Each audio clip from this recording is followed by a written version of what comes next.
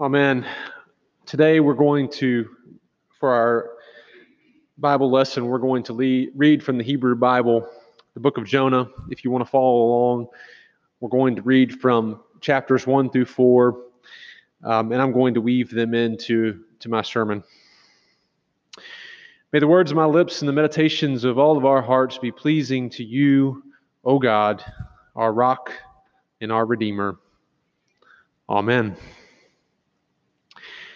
Then some of the scribes and the Pharisees said to Jesus, "Teacher, we wish to see a sign from you."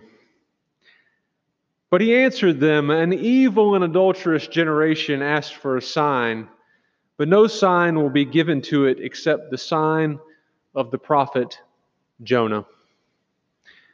But what was the sign of the prophet Jonah? Was it that Jonah was saved from drowning by the jaws of a huge fish, and then saved from death 3 days later when he was spit out? That's about all I remember from Bible school. Or was it that the mercy of God was so abundant that even the Ninevites, the cruelest imaginable enemies of Israel, could and would repent, and that God would show them mercy? Or was it that God, in His mercy, held open the possibility that even Jonah and his bad attitude could be saved?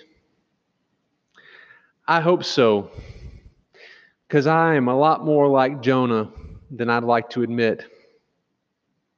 As we hear this ancient tale this morning, let it be a sign to us too. Now the word of the Lord came to Jonah, son of Amittai, saying, "Go at once to Nineveh, the great city, and cry out against it, for their wickedness has come up before me." But Jonah set out to flee to Tarshish, a long way in the other direction from the presence of the Lord. He went down to Joppa and found a ship going to Tarshish, so he paid his fare and went aboard to go with them to Tarshish, away from the presence of the Lord.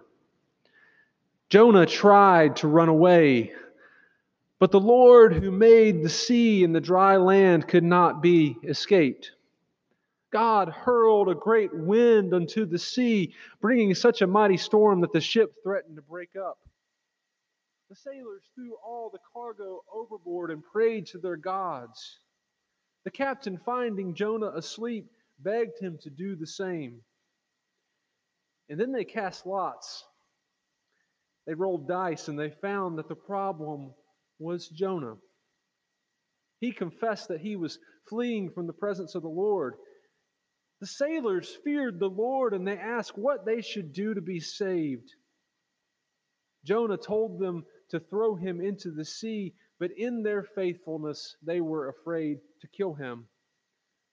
And so they tried to row to shore, but the storm was still too great. And praying to Jonah's God for forgiveness, they reluctantly threw him overboard, and the sea was calm once again. And the sailors feared the Lord of the Hebrews and offered him sacrifices. But the Lord provided a large fish to swallow up Jonah. And Jonah was in the belly of the fish for 3 days and 3 nights. Jennifer Clatterbuck told us that one of the children asked one time, "Well, wouldn't Jonah have been digested by then?" That is a good question, my friend. That fish saved Jonah's life, but whatever was happening or not happening with the stomach acid, it had to make these days terrifying and excruciating for Jonah. If we did not know the rest of the story, we might wonder if this was Jonah hitting his rock bottom. Putting his own spin on the Psalms, he prayed, "You cast me into the deep, into the heart of the seas, and the flood surrounded me. All your waves and your billows passed over me. The waters closed in over me. The deep surrounded me. Weeds were wrapped around my head, and my life was ebbing away. I remembered the Lord, and my prayer came to you. He was in that pit just like Joseph was last week. In the Hebrew Bible, often prayers for the future are voiced in the past tense, based on the radical trust that what was being asked for was already accomplished in God. And so, formed by that great tradition, Jonah could speak of his deliverance as if it had already happened. I called to the Lord out of my distress, and he answered me. Out of the belly of Sheol I cried, and you heard my voice.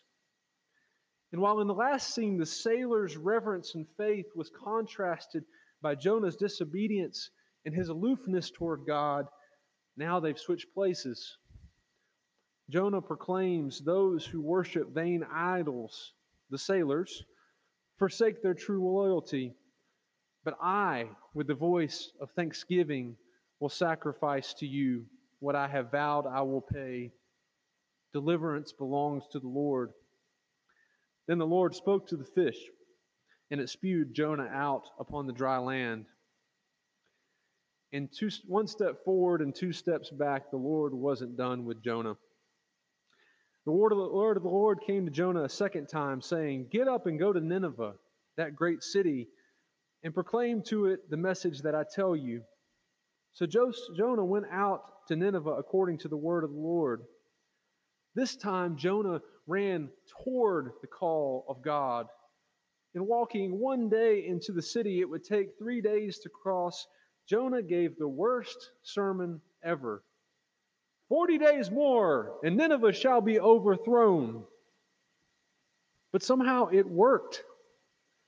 Everyone in the city, from the king on down to the cows, put on sackcloth and ashes and repented. But the humor sets up a contrast that is not funny at all. The king, in his repentance, proclaims the good news that Jonah left out of his sermon. Who knows? God may relent and change his mind. He may turn from his fierce anger so that we do not perish. Jonah does not offer any hope for Nineveh's redemption. This pagan king, who is known across the ancient Near East for his lack of mercy, has to be the one who speaks God's mercy into the story. And it works. The Lord goes from being so angry. In the Hebrew, his nostrils are burning. He was breathing out fire in his wrath toward the Ninevites. God goes from being wrathful to repenting, to turning from his wrath because the Ninevites repented. And now Jonah brings that bad attitude, that anger burning him up from beneath his obedience out into the open. Oh Lord, is not this what I said while I was still in my own country? That is why I fled to Tarshish at the beginning. For I knew that you were a gracious God and merciful, slow to anger and abounding in steadfast love, and ready to relent from punishing. And now, O Lord, please take my life from me, for it is better for me to die than to live. Why was Jonah so mad? Was it because God changed his mind? Was it because God refused to hate his enemies like he did? Was it because God refused to be cruel to the people who had been so cruel to Israel? In Jonah's mind, it wouldn't be cruel at all for God to destroy Nineveh. It would be righteous vindication.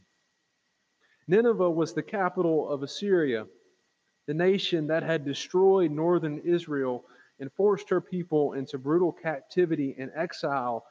And unlike southern Israel's captivity in Babylon, those people would never be allowed to return to their home.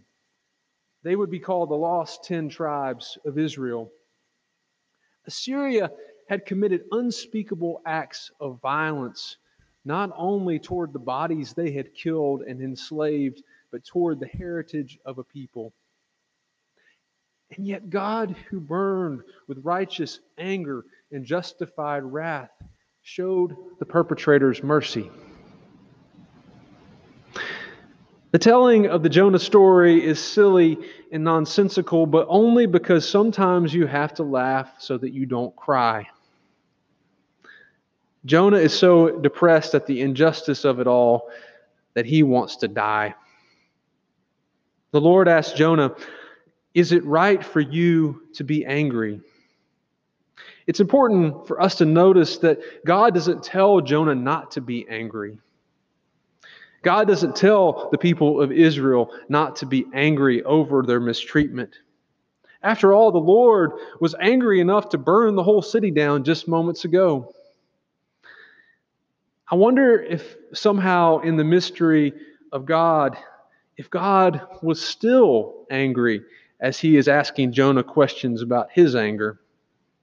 I wonder if God was still angry about the injustice and the death and the destruction wrought by the Ninevites, yet somehow in the divine mystery able to separate his anger toward their sin from the compassion he felt for them. God's thoughts are higher than our thoughts, and God's ways are higher than our ways, but might it be possible for both anger and compassion to dwell within us too? God is asking Jonah, is your anger righteous? Is your anger and my anger the same? Jonah stomps off, refusing to even have a conversation with the Lord, but it's not a conscious choice. He's flipped his lid and the amygdala, the lizard brain, has taken over. He's incapable of higher processing. If he even heard God's words at all, he is unable to consider anything but the pain coursing through his body. It's an uncontrollable trauma response. He is all fight or flight in the moment. But even when he cools off, Jonah hopes against all hope that God will do the right thing and burn Nineveh down.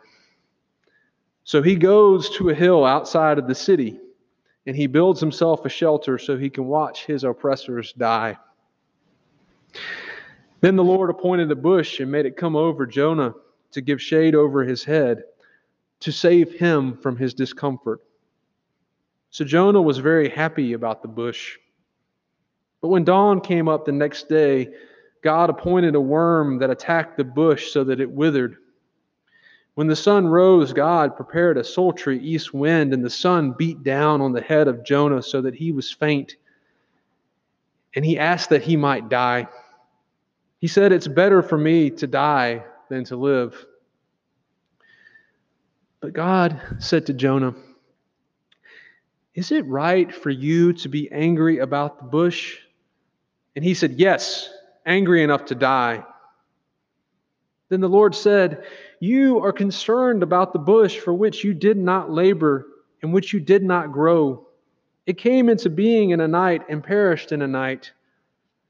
And should I not be concerned about Nineveh, that great city, in which there are more than 120,000 persons who do not know their right hand from their left, and also many animals?" The Lord never tells Jonah not to be angry, but he asks Jonah again to consider whether or not his anger is justified. Is it right for us to be angry? Willie James Jennings suggests that anger, rightly understood and channeled, is a vehicle for hope. Because our anger can be an expression of God's righteous indignation at a world that is not as it ought to be. As Dr. Jennings says, it points us to the change that must happen. That is the overturning of an unjust world order. He says God wants us to hate what God hates. God invites us into a shared fury, but only the kind that we creatures can handle. You all know that anger is frightening because it's not easily controllable. Anger can easily touch hatred. And if anger enters into hatred, then we will be drawn into violence. And way too many people in this world have been drawn deeply into violence. The problem with Jonah's anger was that it went too far. Jonah hated what God hated. Jonah shared God's fury, but he couldn't control it. It controlled him. It became hatred, a hatred that wished for violence. Dr. Jennings continues, what Christian faith knows is that the way to keep anger from hatred is not to deny anger, to pretend that it's not real. No, we can't do that. What keeps anger from touching hatred is not the cunning of reason or the power of will. It is simply Jesus. For the Christian, Jesus stands between anger and hatred, prohibiting the reach, blocking the touch, and saying to us, don't go there. There is nothing there but death. That's what we see in the story of Jonah. God was trying to get between Jonah and his hatred before his hatred destroyed him. God saw something in Jonah that was powerful enough to stop his hatred. Earlier in the story, the narrator tells us that Jonah expressed delight at the growing of the plant that gave him shade, and then cried out in despair at the sun beating down on his head. But Phyllis Tribble notices that God sees what the narrator left out. God saw Jonah expressing concern, in the Hebrew, compassion for the plant when it withered. God believes that if Jonah can show just a little compassion for a plant, that compassion, like a mustard seed, can grow within him until his hatred is choked and shriveled like that vine eaten by the worm. God asks, if you can have compassion on a plant, shouldn't I be able to have compassion on a city of 120,000 persons? The unspoken question being, shouldn't you too? We don't know how Jonah answers the Lord's question. The author leaves it open-ended. But how Jonah answers the question is not really the point. As the story abruptly ends with Jonah and God sitting on the outskirts of Nineveh at an impasse, we realize that we are the ones who must answer. We are the ones who must write the ending. The choice we have is not between being angry or not being angry. There is much we should be angry about in this life. The sickness and death that robs us of loved ones.